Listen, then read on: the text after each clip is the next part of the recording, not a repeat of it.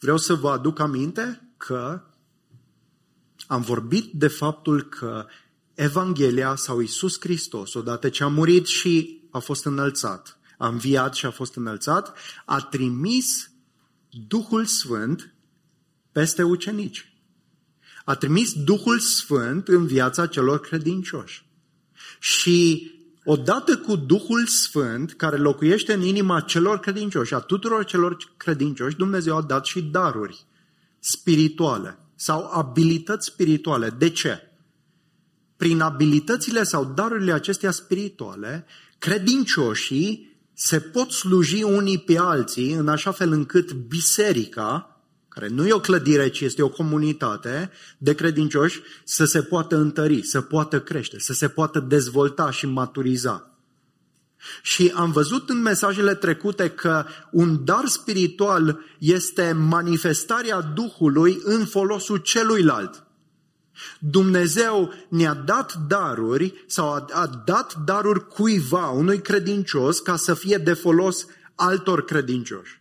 Dumnezeu nu dă daruri pentru ca să le folosești în mod egoist. Asta este esențial cu privire la darurile spirituale. Și am văzut în mesajele trecute că de aceea motivația centrală a fiecărui credincios este dragostea.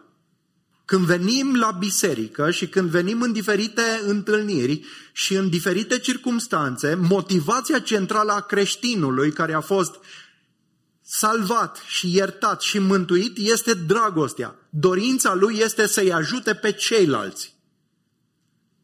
Și Dumnezeu, în înțelepciunea lui, ne-a echipat pe toți, în primul rând cu o inimă plină de dragoste și mai apoi cu daruri prin care să putem sluji biserica și să putem fi de folos în moduri concrete, să acoperim nevoi concrete, spirituale și materiale, fraților împreună cu care suntem. Așadar, darul spiritual este o manifestare a Duhului în folosul celorlalți. Vorbirea în limbi este și a fost extrem de atrăgătoare printre darurile spirituale de la începutul bisericii. Da? Vedem că aceasta a fost problema majoră sau printre probleme majore în biserica din Corint. Credincioșii de acolo vedeau darul acesta și erau foarte atrași de el. De ce? Ei bine, pentru că darul acesta, darul vorbirii în limbi, este evident atrăgător pentru că se întâmplă ceva supranatural. Și nu doar că se întâmplă ceva supranatural, dar cei care le practică, în general, au și sentimentul acesta de favoare specială. Da? Poate că sunt dintre voi oameni care știu la ce mă refer. Sau v-ați gândit că dacă aș avea darul acesta spiritual, aș face parte dintr-o elită, dintr-un grup special. Nu-i așa? Așa se întâmpla și în Corint și așa se întâmplă și astăzi. Da? Când vorbești în alte limbi, ți se pare că ai parte de favorul special al lui Dumnezeu, că ești într-o altă categorie. Și darul acesta strălucește. Și Pavel contrabalansează lucrurile. Și le spune, darul acesta, dragilor, nu este în topul listei de daruri spirituale, ci este ultimul. Este ultimul.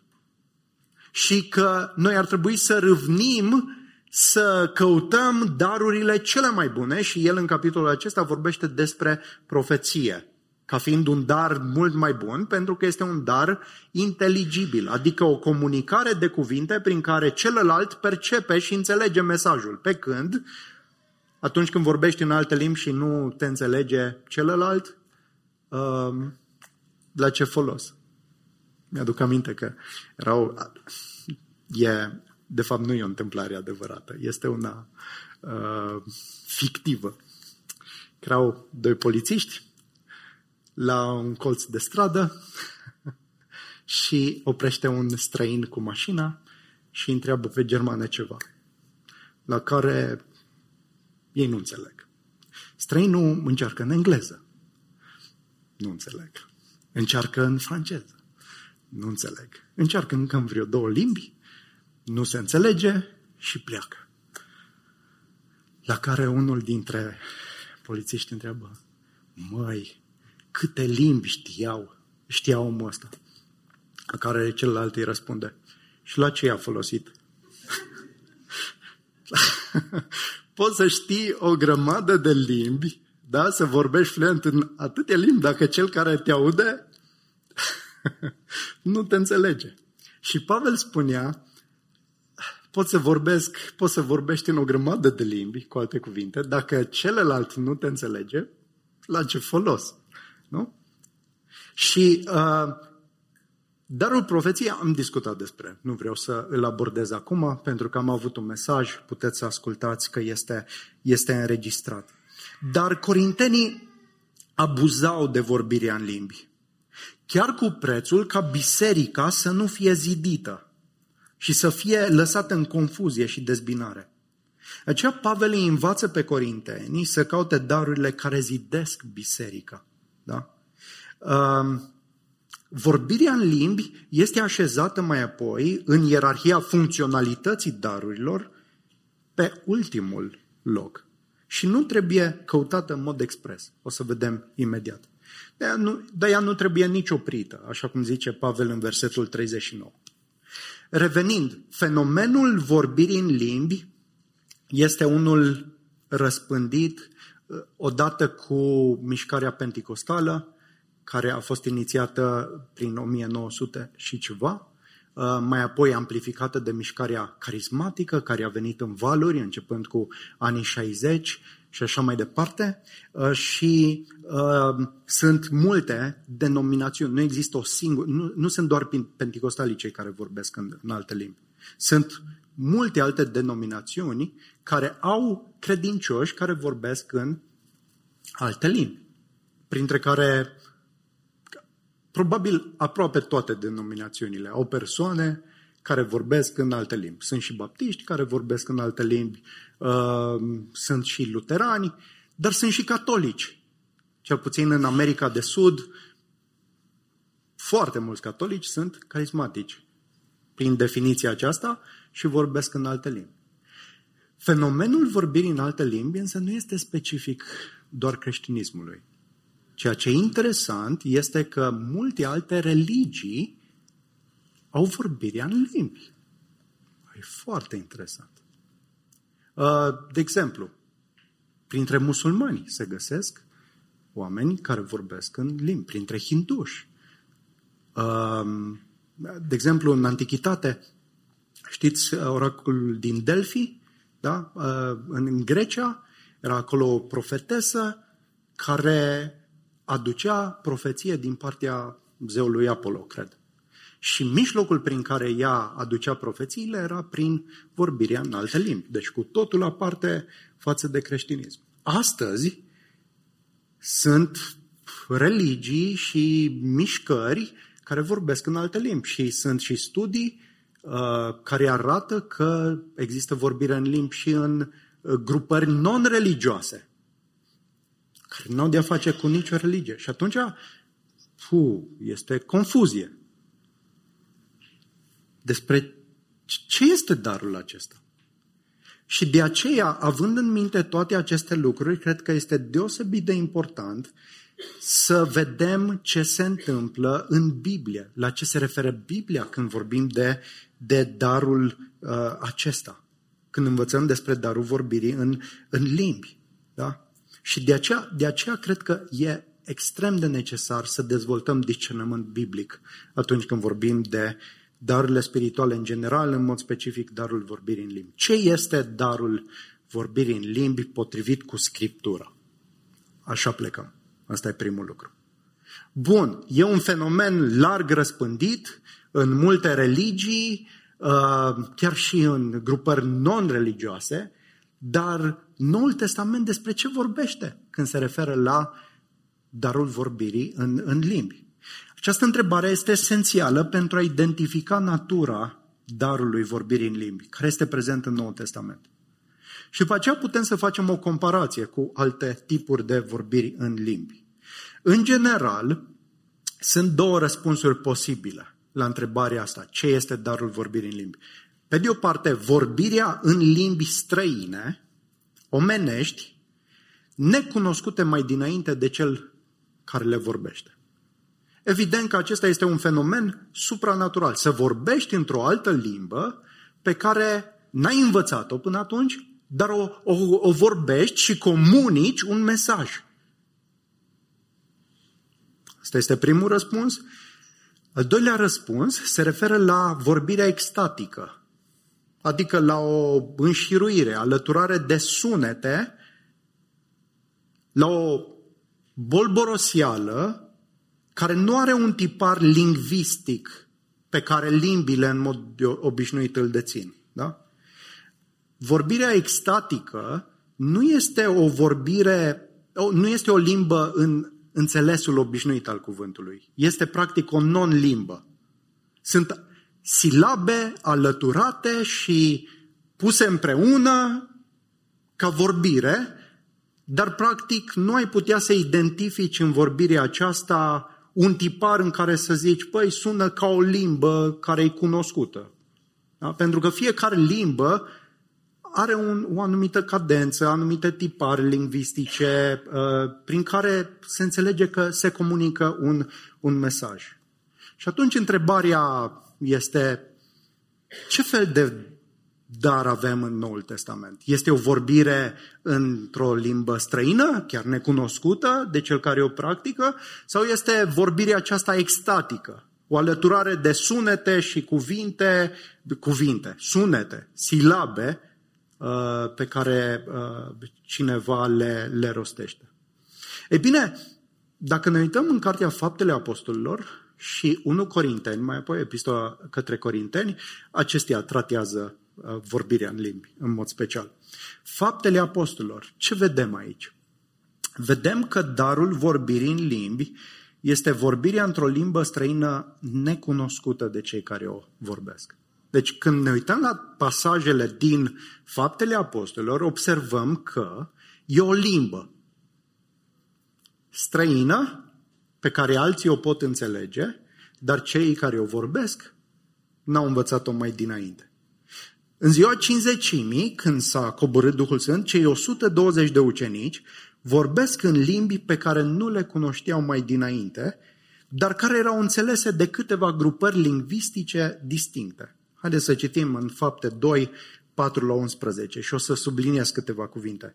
Toți au fost umpluți de Duhul Sfânt și au început să vorbească în alte limbi după cum le dădea Duhul să vorbească. În Ierusalim locuiau atunci iudei, oameni evlavioși din orice neam de sub cer. Când s-a auzit sunetul acela, mulțimea s-a adunat și a rămas uluită pentru că fiecare în parte auzea vorbindu-se acolo propria sa limbă. Ei erau uimiți și se minunau zicând. Care era uimirea lor? Iată, nu sunt oare galileenii toți aceștia care vorbesc? Cum de fiecare dintre noi auzim vorbindu-se propria noastră limbă în care ne-am născut? Și mai apoi avem o listă de 14 națiuni diferite sau grupări etnice, lingvistice mai degrabă, diferite. Parți, mezi, elamiți, locuitori din Mesopotamia, din Iudeea, din Capadocia, din Pont, din Asia, din Frigia, din Pamfilia, din Egipt, de prin părțile Libiei, dinspre Cirena, vizitatori din Roma, iudei și prozeliți, cretani și arabi, noi toți auzim vorbindu-se în propriile noastre limbi despre lucrările mărețe ale lui Dumnezeu. Deci prima manifestare a vorbirii în alte limbi în ziua Cincizecimii este cu claritate o vorbire în limbi cunoscute nu de către cei ce le rosteau, de către ucenici, ci de cei care le auzeau. În ziua Cincizecimii se adunau la Ierusalim iudei din diferite părți din lume unde au fost împrăștiați. Și oamenii aceștia, când au ajuns în ziua Cincizecimii, acolo au auzit pe ucenici galileeni, în general, care nu aveau o educație formală, în general, că rosteau lucruri mărețe despre Dumnezeu Și ei le înțelegeau în propria limbă. Asta era uimirea. Cum e posibil așa ceva? Evident, este un fenomen supranatural care atestează că ceva s-a întâmplat cu adevărat prin venirea Duhului Sfânt. Pasajul acesta e foarte clar, nu conține ideea de vorbire extatică, ci vorbire într-o limbă cunoscută. Mai sunt două pasaje în Fapte care vorbesc despre vorbirea în alte limbi. Casa lui Corneliu, aduceți aminte de conducătorul roman vizitat de Petru? Când Petru îi vestește Evanghelia, toată casa lui începe să vorbească în limbi. Ceea ce îl determină pe Petru, care era foarte reticent înainte de a merge în casa unuia care nu era iudeu, care era roman, să spună, trebuie să-i botezăm pe oamenii ăștia. Vorbesc, au primit exact același dar ca noi. Și asta Petru mai târziu, în capitolul 11, le spune iudeilor care erau supărați pe el de ce a intrat în casa unuia dintre neamuri. Vă aduc aminte de etnocentrismul acesta al iudeilor, nu doreau să aibă de-a face cu neamurile, credeau că mântuirea și lucrarea lui Dumnezeu e doar pentru ei ca etnie, nu pentru neamuri. Iar neamurile, în cazul în care erau salvate, trebuiau să devină mai întâi iudei, prin tăierea împrejur, prin circumcizie, și mai apoi puteau accesa și harul lui Dumnezeu prin credința în Iisus Hristos. Dar ce se întâmplase în casa lui Corneliu era că acești oameni erau nu doar dintre neamuri, ci și netăiați împrejur sau necircumciși. Nu făceau parte, nu erau prozeliți. Da? Și Petru, văzând lucrurile acestea, îi botează și spune, într-un mod specific, au primit exact același dar ca noi la început. Deci vorbirea în limbi e la fel cu vorbirea în limbi din Fapte 2. Și mai avem un caz în Fapte 19, unde ucenicii lui Ioan din Efes încep să vorbească în limbi după ce aud despre Iisus Hristos, despre Duhul Sfânt, se întorc la Hristos și pun încrederea în El și sunt botezați de către Apostolul Pavel și aceștia vorbesc în alte limbi. Darul vorbirii în limbi prezent aici nu pare să fie diferită de primele două instanțe. Nu avem niciun motiv să credem că ar fi diferit. Bun, asta este în Fapte. În 1 Corinteni, în această epistolă, care tratează vorbirea în alte limbi, mulți argumentează că vorbirea în limbi de aici este diferită față de cea din Faptele Apostolilor. Că vorbirea în limbi din 1 Corinteni, la care face referire Pavel, nu este vorbirea aceea din Faptele Apostolilor, vorbirea într-o limbă străină, ci este vorbirea extatică, care nu este limbă până la urmă, este doar înșiruirea aceasta de sunete și de silabe. Care e argumentul? Păi, oamenii aceștia spun așa. Argumentul se bazează pe faptul că în biserica din Corint, spre deosebire de biserica din Fapte, nimeni nu înțelegea vorbirea fără traducere. Oamenii ăștia practicau vorbirea în limbi, dar biserica nu înțelegea. Nimeni din jurul lor nu înțelegea. Prin urmare, spun ei, vezi, este o vorbire de altă natură. Mai apoi, această vorbire, uite, dacă citești în versetul 2, este adresată lui Dumnezeu, nu oamenilor. Cel care vorbește în alte limbi se adresează lui Dumnezeu, spune taine. Evident că nu se adresează oamenilor. În Fapte vedem că e un mesaj adresat oamenilor. Și mai mult în versetul 4 ni se spune că este un dar dat spre zidirea personală, privată, nu spre zidirea bisericii, versetul 4. De asemenea, se argumentează că, uite, e foarte probabil ca limbile practicate de ei să fie limbi îngerești. Potrivit cu 1 Corinteni 13. Chiar dacă aș vorbi în limbi omenești și îngerești și n-aș avea dragoste, sunt nimic. Prin urmare, deducția e, uite, sunt și limbi omenești, dar sunt și limbi îngerești. Și vorbirea aceasta din Corint era de tipul vorbirii îngerilor. Însă aceste argumente nu sunt convingătoare pentru a susține că vorbirea în limbi din Corint este alta decât vorbirea din Fapte. Și aș vrea să explic de ce, pe scurt. Da? Avem un argument lingvistic. Termenul pentru limbă folosit, atât în Fapte cât și în 1 Corinteni, denotă întotdeauna o limbă care are un tipar lingvistic, care comunică un mesaj prin cuvintele folosite, chiar dacă aceste cuvinte nu sunt înțelese de către cei ce le ascultă. Nu avem niciun semnal că în 1 Corinteni termenul ar însemna altceva decât vorbirea aceasta, glosa, da? Vorbire, limbă. Al doilea argument este cel al situației. De ce în Corint cei care vorbeau în alte limbi nu erau înțeleși de nimeni? Pentru că vorbeau extatic?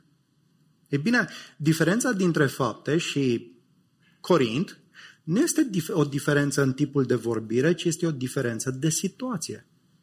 În Fapte, străinii erau prezenți și înțelegeau ce ucenicii vorbeau în acele limbi. Pe când în biserica din Corint, nimeni nu înțelegea pentru că nu erau străini prezenți. Înțelegeți? Situația era diferită. Da? Poți să vorbești, de exemplu, franceză într-un context în care toți te înțeleg și poți să vorbești franceză într-un context în care nimeni nu te înțelege. Nu înseamnă că tipul de limbă s-a schimbat, ci doar situația din jur s-a schimbat. Nu mai ai oameni care să te înțeleagă. Mai apoi, argumentul scopul darurilor spirituale. Toate sunt date spre zidirea bisericii în felul în care au fost rânduite de Dumnezeu. Pavel arată cu cea mai mare claritate acest scop și l-am argumentat într-un mesaj anterior. Acum în versetul 4, el afirmă așa: cel ce vorbește în alte limbi se zidește pe sine.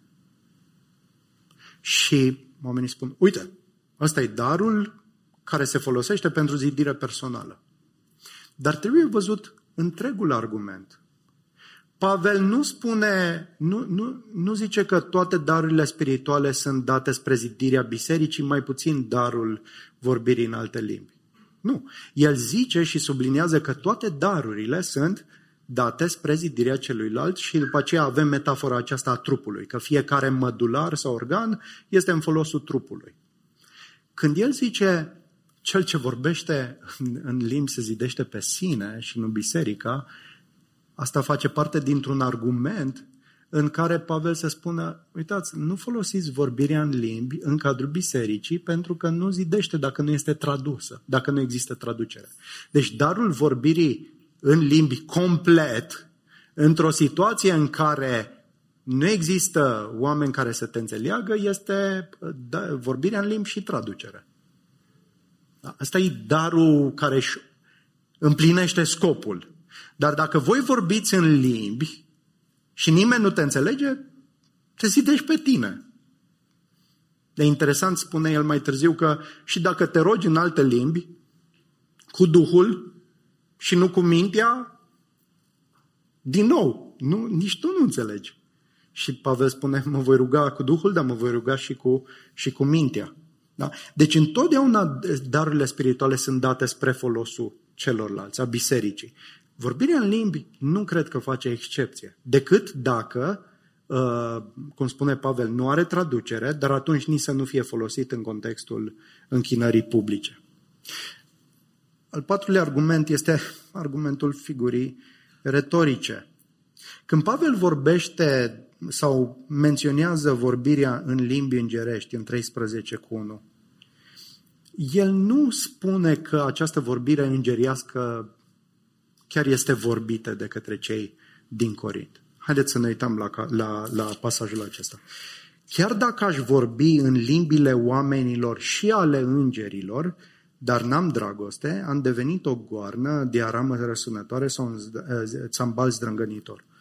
Pavel folosește o hiperbolă și el spune, cu alte cuvinte, chiar dacă aș vorbi în limbile omenești și în limbile îngerești și în ce limbi vrei tu care există pe universul acesta, dar dacă n-am dragoste, nu sunt nimic. Evident că ideea e de exagerare.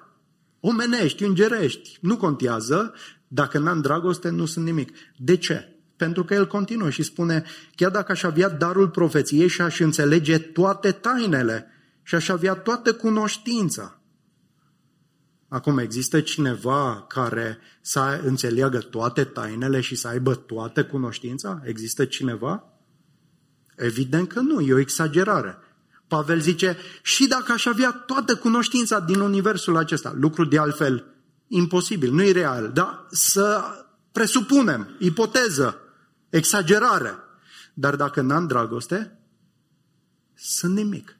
Observați, tot pasajul acesta duce lucrurile în extremă. Mai apoi, chiar dacă aș avea toată credința așa încât să mut munții, dar n-am dragoste, sunt nimic. Chiar dacă mi-aș împărți toate bunurile, chiar dacă mi-aș da trupul să fiu ars. Observați, totul este dus la extrem. Împreună cu limbi omenești și îngerești, împreună cu toată cunoștința, aș înțelege toate tainele. E o figură retorică pentru a sublinia un punct. Cu alte cuvinte, nu poți să susții că, uite, cei din Corint nu vorbeau limbile oamenilor, vorbeau limbile îngerilor. Extrem de slab argumentul acesta. Și un alt argument, argumentul unității darului vorbirii în limbi. De ce ar da Dumnezeu vorbirea în limbi în două naturi sau tipuri total distincte? Pe de o parte avem vorbirea în limbi din fapte, într-o vorbire străină, într-o limbă străină, și mai apoi vorbirea în limbi în Corint într-o non-limbă. De ce un tip de dar aici, un tip de dar acolo? Nu aș înțelege, poate că sunt motive, dar e doar de gândit, e o întrebare. De ce două tipuri de vorbiri în altă limbă? Care e concluzia? Vorbirea în limbi este abilitatea dată de Duhul pentru a vorbi cuvintele lui Dumnezeu într-o limbă străină care nu a fost învățată mai dinainte. Când cineva vorbește în altă limbă străină și există traducere, aceasta funcționează ca echivalentul profeției, ca și când cineva are profeții. De fapt, el profețește. Dacă vorbește în altă limbă și după aceea există și traducere. Da? Nu este vorbire extatică sau această bolboroseală. Da? O limbă presupune anumite tipare lingvistice care transmit un mesaj. Da? Darul vorbirii în limbi străine, cunoscute, într-adevăr este o manifestare supranaturală a Duhului, spre deosebire de vorbirea extatică. Vorbirea extatică nu e supranaturală și trebuie să o recunoaștem. Încă o dată, vorbirea extatică se practică în diverse grupări, nu doar în creștinism, în multe alte grupări. Da? Teologii liberali, adică teologii care nu susțin autoritatea Scripturii și care resping minunile și minunile Domnului Iisus Hristos și învierea Lui și așa mai departe, ei au argumentat că vorbirea în limbi e de fapt o vorbire extatică, că nu există vorbire. Cu adevărat ar fi supranatural dacă cineva ar vorbi într-o limbă pe care nu o cunoștea dinainte. Ar fi supranatural, ar fi minune. Și ei au argumentat, nu se poate așa ceva, e vorbirea extatică.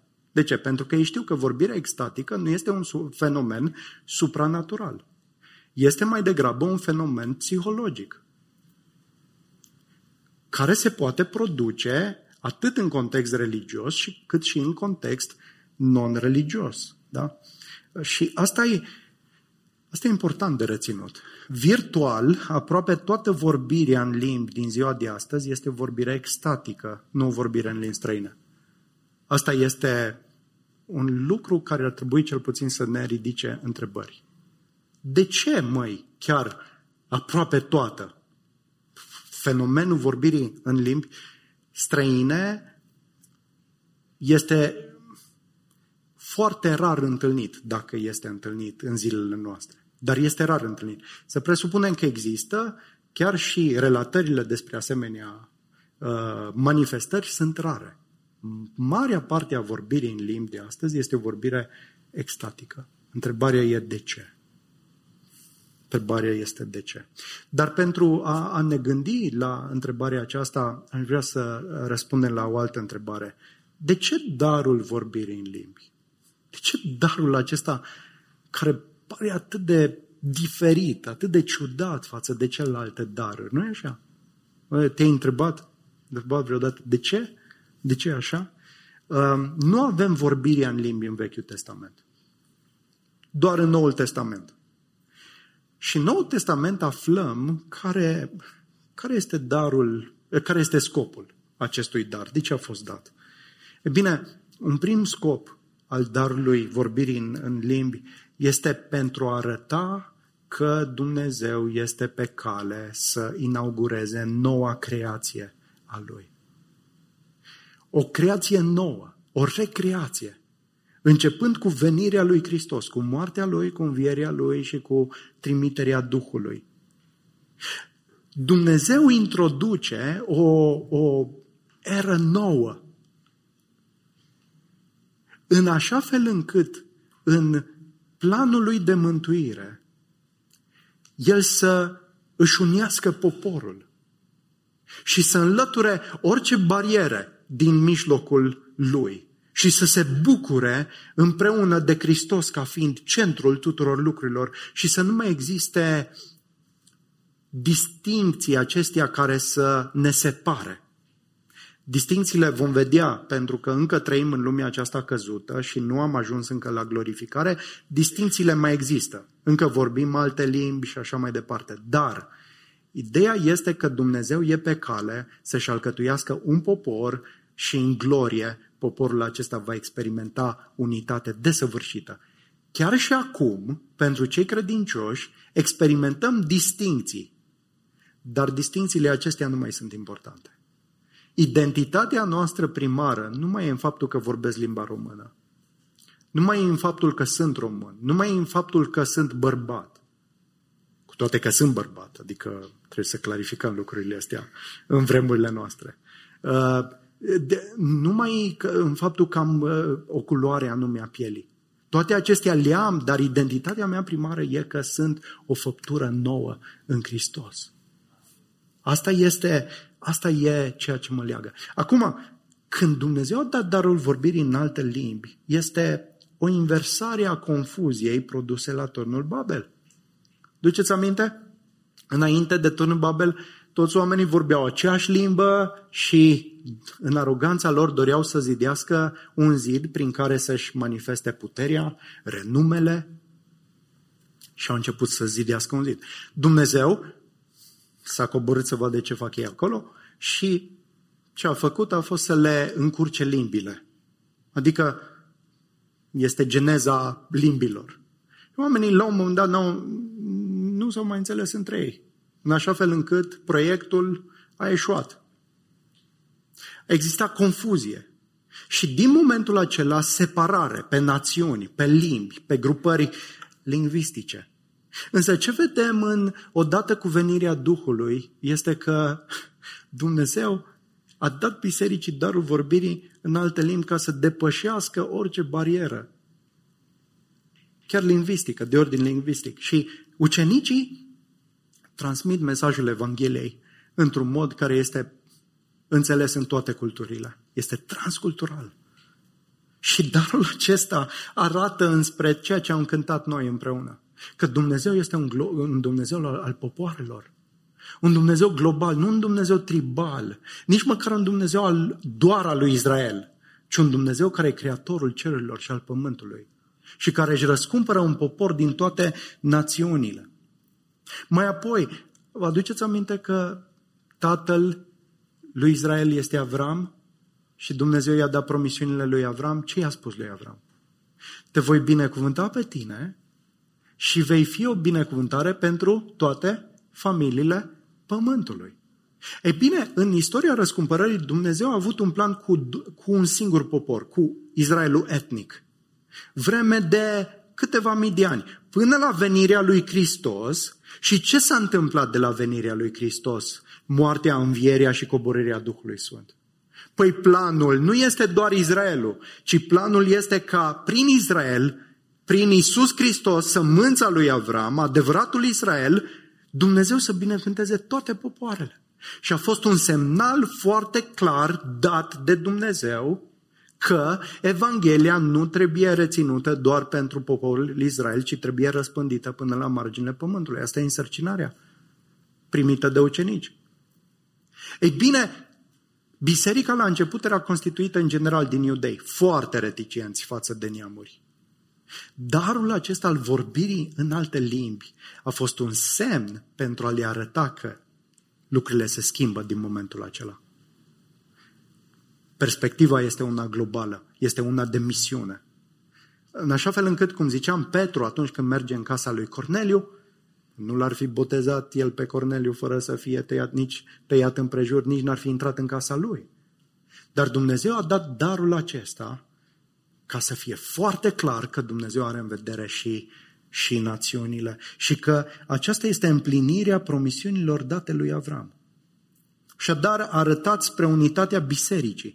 Faptul că noi, suntem români, nu suntem din Israel, dar prin Iisus Hristos suntem sămânța lui Avram.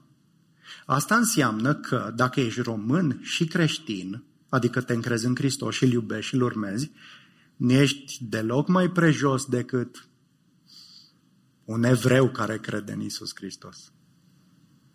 Înțelegeți? Chiar dacă ai reușit să trasezi genealogia într-una din semințiile lui Israel, nu ești mai presus. Cu nimic mai presus. Cu absolut nimic mai presus. Ai aceeași credință. Aceeași credință cu toți cei din poporul lui Dumnezeu. Nu există nicio distinție. Și asta celebrăm noi, chiar și prin vorbirea în alte limbi. Așadar, nu lăsați pe nimeni să vă inducă în eroare că dacă sunt și evrei și creștini, sunt mai deosebiți. În al doilea rând, vorbirea în limbi a fost dată și pentru a semnala judecata Israelului necredincios. Avem aici câteva versete, în versetul 22 și 23 din capitolul 14. Astfel, limbile sunt un semn nu pentru credincioși, ci pentru necredincioși, în timp ce profeția nu este un semn pentru necredincioși, ci pentru credincioși. De aceea, dacă s-ar aduna întreaga biserică și toți ar vorbi în alte limbi și ar intra unii neștiutori sau necredincioși, oare nu vor spune ei că sunteți nebuni? Dar dacă toți profețiți și intră cineva necredincios sau neștiutor, el este convins de toți, este cercetat de toți. Lucrurile ascunse ale inimii lui sunt descoperite și astfel va cădea cu fața la pământ și se va închina lui Dumnezeu, declarând: cu adevărat Dumnezeu este în mijlocul vostru. Despre ce vorbește Pavel aici? Ce e aceste semne pentru necredincioși? Vorbirea în limbi este un semn pentru necredincioși, pe când profeția nu este semn, dar e pentru credincioși. Cum adică? E bine, Pavel citează din Isaia 28.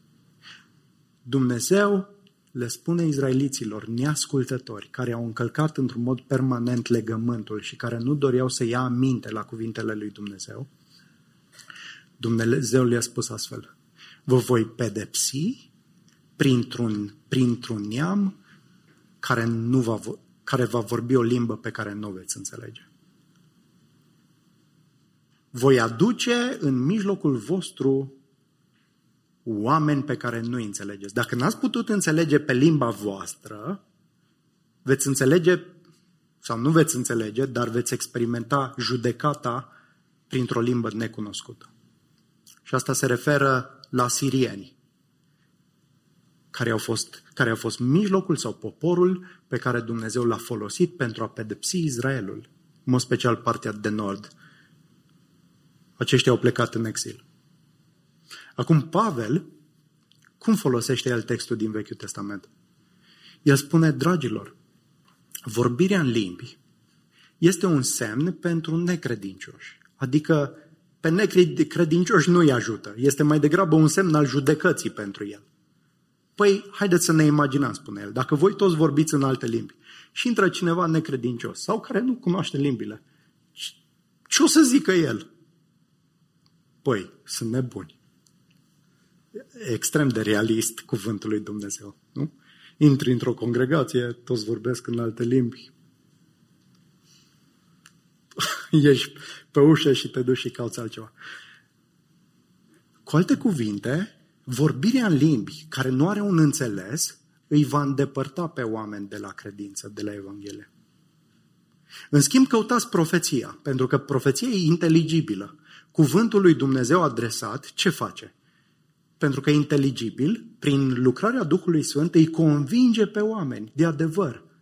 Le descoperă inima, le arată nevoia lor de Hristos. Cu alte cuvinte, profeția sau cuvântul lui Dumnezeu, inteligibil, îi atrage pe oameni, nu îi respinge pe oameni.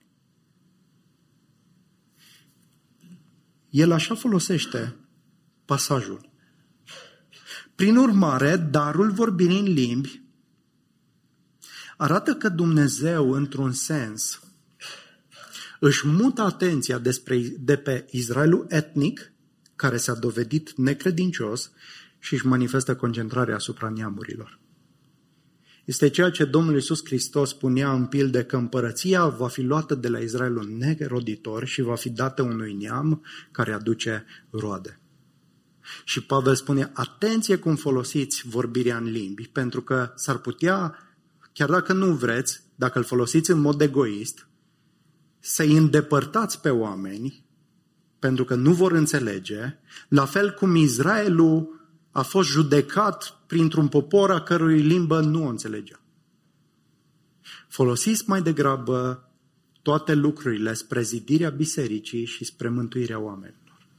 Asta este toată ideea din capitolul 14. Așadar, vorbirea în limbi este semnalul că Dumnezeu se focalizează pe națiuni, că este un Dumnezeu global, că suntem chemați să răspândim Evanghelia până la marginile pământului. Și că vorbirea în limbi totodată este semnul acesta că Israelul etnic, Dumnezeu și-a mutat atenția de la el înspre națiuni. În încheiere, cum trebuie folosit darul acesta? Vreau doar să precizez pe scurt, vorbirea în limbi nu este semnul botezului cu Duhul Sfânt. 1 Corinteni 12:13 spune foarte clar că toți credincioșii au fost botezați în același Duh. Și că, de asemenea, în același capitol ni se spune că nu toți credincioșii vorbesc în alte limbi. Cu alte cuvinte, toți credincioșii sunt botezați cu Duhul, dar nu toți vorbesc în alte limbi. Prin urmare, semnul acesta nu este semnul că cineva a fost botezat cu Duhul Sfânt. De asemenea, vorbirea în limbi nu este printre darurile care trebuie căutate în mod expres. Pavel îl pune la urmă în lista darurilor, din perspectiva zidirii bisericii. Da? Prin urmare, atenție, dorința aceasta de a vorbi în limbi și mai ales încercările de a vorbi în limbi, prin care se repetă anumite cuvinte sau prin care se învață vorbirea în limbi, arată cât de nebiblice sunt. Deci dacă începi să vorbești în limbi, nu pentru că ai primit de la Duhul, ci pentru că ai început să rostești în viteză sau într-un mod negândit după cineva, silabe și lucruri până îți dai drumul, nu este ceea ce vedem în Noul Testament. Și asta conduce în general la vorbirea extatică, nu la vorbirea în limbi cunoscute. Da? E ceva ce poți produce tu, nu este ceva ce produce Duhul lui Dumnezeu în tine. Dacă cineva vorbește în limbi, Pavel spune că în biserică trebuie să fie și un traducător. Da? Acest principiu este extrem de important. Scopul închinării și adunării publice este întotdeauna zidirea bisericii. Tot ceea ce faci tu, slujirea ta, manifestarea darurilor, trebuie să aibă în vedere nu zidirea ta personală, ci zidirea bisericii. Și zidirea aceasta se produce prin inteligibilitate. Fă lucruri, spune cuvinte, manifestă slujiri care sunt înțelese. Și oamenii pot să priceapă ce faci. Dacă faci lucruri care îi bulversează pe oameni, nu îi zidești, îi duci în confuzie. Asta nu se referă doar la vorbirea în limbi. S-ar putea să crezi că ai nu știu ce dar minunat din partea lui Dumnezeu, dar dacă creezi confuzie, nu-l folosi. Nu-l folosi, da? Folosește darurile pe care ți le-a dat Dumnezeu și care contribuie. Adică, te la fratele tău și îl vezi că e mai încurajat în credință în urma cuvintelor pe care le-ai spus, în urma slujirii pe care ai făcut-o. De fapt, așa identificăm darurile spirituale. Cum pot să întăresc sau să încurajez pe frați în credință? Da? Dacă cineva vorbește în limbi și există traducători să vorbească 2-3 pe rând, să nu se suprapună. Pentru că Dumnezeu este un Dumnezeu al ordinii și al păcii. Versetele 27 la 33, nu le mai citesc. Cu alte cuvinte, cel ce vorbește în alte limbi poate să se controleze. Pavel arată că Dumnezeu e un Dumnezeu al ordinii și că tot ceea ce se face în cadrul bisericii trebuie să existe, să aibă o ordine. Da? Să nu se suprapună, adică nu toți la grămadă. În niciun caz în adunarea publică nu ar trebui să se întâmple lucrul acesta. Și omul care vorbește în alte limbi se poate controla. Pavel spune că Duhul profeților este supus profeților. Ce înseamnă asta? Înseamnă că vorbirea în limbi nu este o vorbire extatică, în care nu te mai poți controla. Și ce ți-a pus Domnul, gata, nu poți. Nu poți să faci nimic în privința asta. Nu. Dimpotrivă, plinătatea în Duhul, cum am văzut, este o mai mare stăpânire de sine. O mai mare... Când mergi în biserici unde se manifestă tot felul de fenomene ciudate și incontrolabile, nu este lucrarea Duhului Sfânt. Dacă s-ar practica aceste principii, dragilor, mare parte din vorbirea în limbi din cadrul închinării publice nu ar exista. Pentru ca să existe vorbirea în limbi, trebuie să se creeze acea vorbire în limbi extatică, trebuie să se creeze un anume context. Dacă nu ai contextul, nu poți produce vorbire în limbi extatică. Înțelegeți? Dar dacă ar fi o vorbire în limbi dată de Duhul, s-ar produce fără nevoia de a încerca, de a vorbi toți la grămadă și așa mai departe. Înțelegeți? Pentru că dacă e dată de Duhul, ea se va manifesta oricum. Noi trebuie să căutăm zidirea bisericii, folosirea darurilor spirituale în dragoste și care zidesc. Da? Întreabă-te, zidești pe fratele tău în credință? Asta este întrebarea esențială. Da? Și, dragilor, Evanghelia ne conduce la slujire smerită. În mod special, darul vorbirii în limbi atrage atenția asupra noastră și poate să fie folosită în mod egoist. Dumnezeu ne învață prin Evanghelie să privim înspre ceilalți. Dumnezeu ne-a chemat să-i slujim pe ceilalți, să ne asigurăm că suntem o binecuvântare pentru ei. Chiar și rugăciunea, când mă rog cu voce tare, celălalt trebuie să poată să spună amin, ca să fie întărit și zidit. Și toată preocuparea mea în închinare, de ce vin la biserică, cum spuneam într-un mesaj trecut? Nu vin numai pentru binele meu. Nu vin doar ca eu să fiu hrănit și zidit, ci vin pentru că întregul trup are nevoie de întărire. Și asta este lucrarea lui Hristos și Evangheliei. Tatăl nostru, mulțumim pentru ajutorul pe care ni l-ai dat în dimineața aceasta.